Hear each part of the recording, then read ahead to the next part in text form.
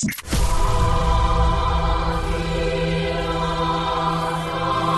This is the news from the Lord. On the debate stage, the president was asked this. He said, sure, 3 times. Yesterday, he was point blank asked, do you denounce white supremacy? And he said, I've always denounced any form of that. I can go back and read for you in August 2019. In one voice, our nation must condemn racism, bigotry, and white supremacy. In August of 2017, racism is evil, and those who cause violence in its name are criminals and thugs, including the KKK, neo-Nazis, white supremacists, and other hate groups. I have an entire list of these quotes that I can go through with you. He has condemned white supremacy more than any president in modern history. Record on this, the John's question is mixed. He has condemned it. He has equivocated at times. He said he didn't want to acknowledge it or address it. His record is very mixed on this issue. His record is not mixed in the slightest. And when you go back in history, you can see that history right here. When you go back in history, you can see that Jesse Jackson has praised the president as someone who served underserved communities. This president with Mar-a-Lago, it was the first Palm Beach club open to African Americans and Jews. And in fact, but his record is mixed. He has not been consistent on the issue of white supremacy. So I'm asking you, what has this White House done to combat what the FBI says is one of the deadliest threats in this country? We're not having a debate on a cable news network. You're saying that he condemns it. I have his record right here. You need to let me finish. His record is mixed. It's quite funny that the media goes haywire about interrupting in debates and then chooses to pursue that very same tactic themselves. This is a White House briefing. You ask a question and you give me time to answer. So you know why people have lost trust in the media? There was a reporter from your network yesterday, your network, and in a tweet said, quote, the president... I'm asking you a question. I don't even know what you're going to bring up, but that has nothing to do with what I'm asking you right now. I sat here when you lobbed your partisan attack question, so you will allow me to give an answer. The president and someone from your network said yesterday in a tweet, the president dodged a question about white supremacy. That was a tweet from a CNN reporter. The president specifically, verbatim, was asked yesterday, white supremacy, do you denounce them? To which he responded, I have always denounced any form of that. Those are the facts. And CNN, I know that truth is of no moment to your network, but those are the facts. Hello there, America. This is Jeffrey Lord welcoming you to the Word of the Lord. And my, oh my, are we going to have a little discussion? I just witnessed members of the White House press corps repeatedly pressing Kayleigh McEnany as to when President Trump is going to denounce white supremacy.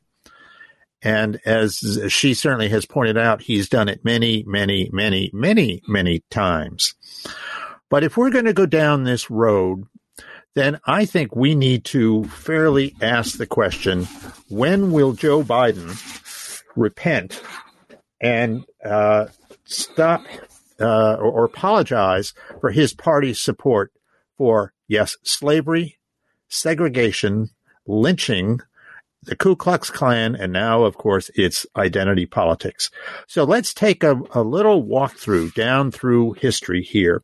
I wrote about this a number of years ago in the American Spectator, but alas, as is frequently the case, the American left wants to make me relevant again, and I appreciate it. So we're going to have a conversation about this.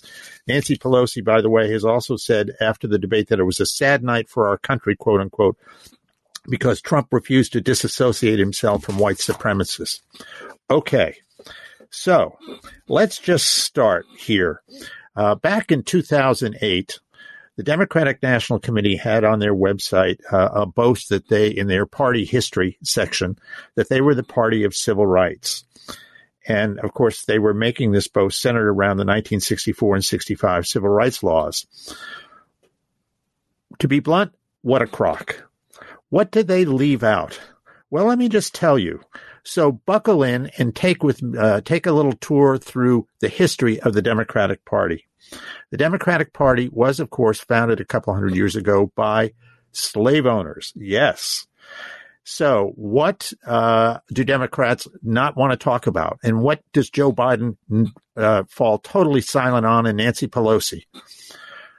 They are completely silent about the number of Democratic Party platforms supporting slavery. How many were there? There were 6 from 1840 to 1860. They are completely silent on the number of Democratic presidents who owned slaves. there were 7 from 1800 to 1861. They are completely silent on the number of Democratic Party platforms that either supported segregation outright or were silent on the subject. There were 20 from 1868 to 1948.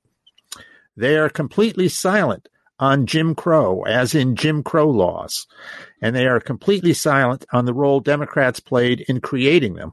These were the post-Civil War laws passed enthusiastically by Democrats in the period after the Civil War. These laws segregated public schools, public transportation, restaurants, restrooms, and public places in general. Everything literally from water coolers to beaches.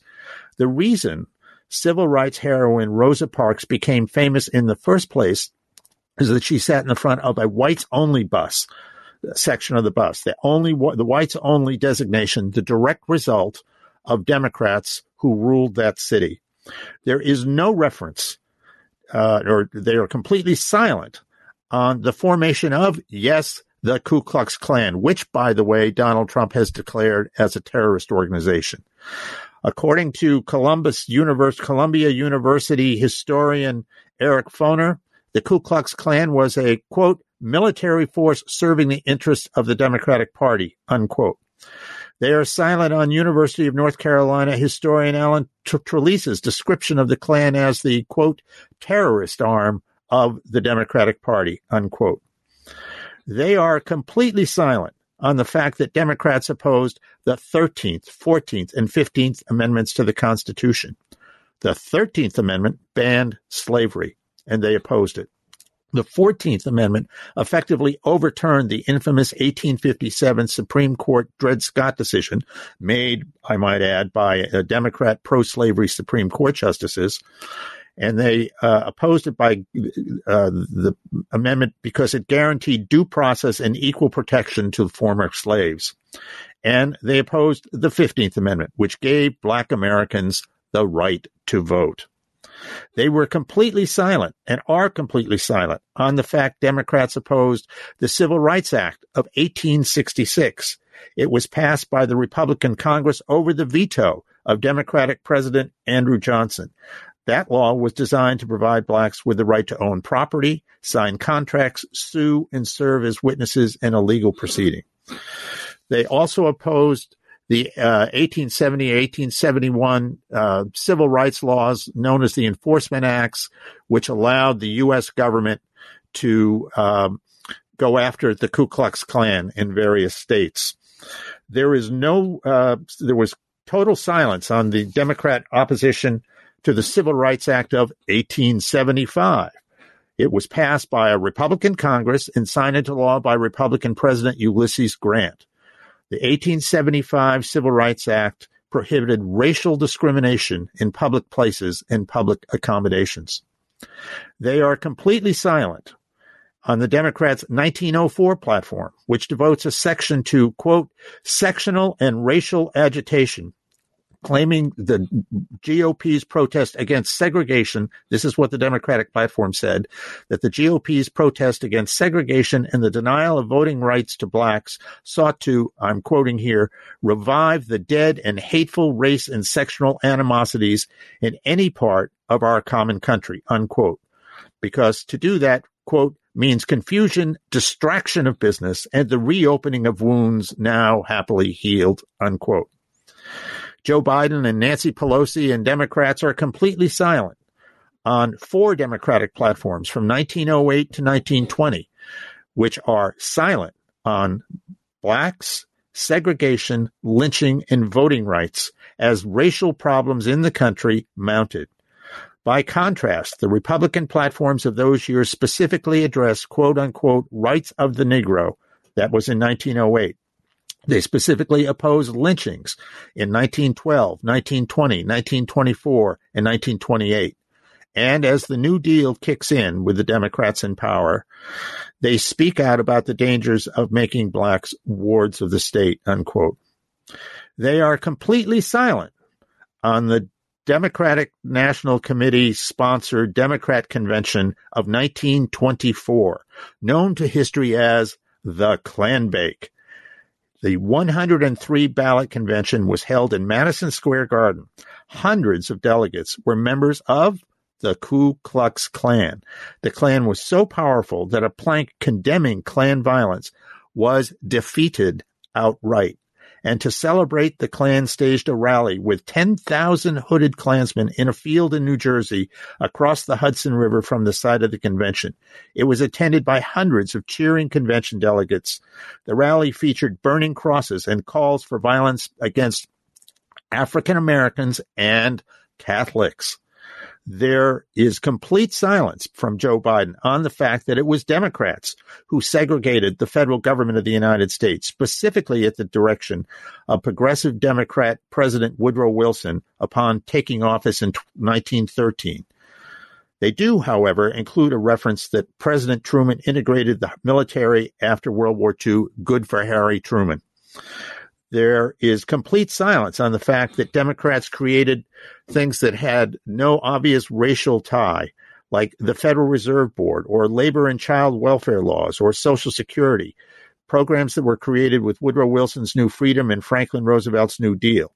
But there's no reference that these programs were created as the result of an agreement to ignore segregation and the lynching of Black Americans.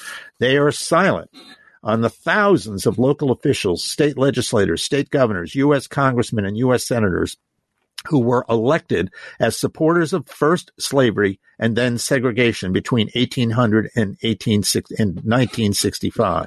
Think of that. That's 165 years worth of discrimination by the Democratic Party. And they're silent on the deal with the devil that left segregation and lynching as a way of life in return for election support for three post-Civil War Democratic presidents, Grover Cleveland, Woodrow Wilson, and Franklin Roosevelt. There is also silence on the three-fourths of the opposition to the 1964 Civil Rights Bill. And remember, that 1964 Civil Rights Bill had to be done as a do-over because these laws had already been passed a century ago, and Democrats went out of their way to undermine them. So when we came to 1964 in the United States House, there was three-fourths of the Democratic Party voting against that civil rights bill. And of the 80% of the nay vote on the bill in the United States Senate, that came from Democrats. And certainly they are silent on the fact that the opposition included future Senate Democratic leader Robert Byrd of West Virginia, a former Klansman who was eulogized at his funeral by Joe Biden. And not to mention another leader of the filibuster and the attempt to oppose the Civil Rights Act was someone named Senator Albert Gore Sr., father of future Vice President Al Gore.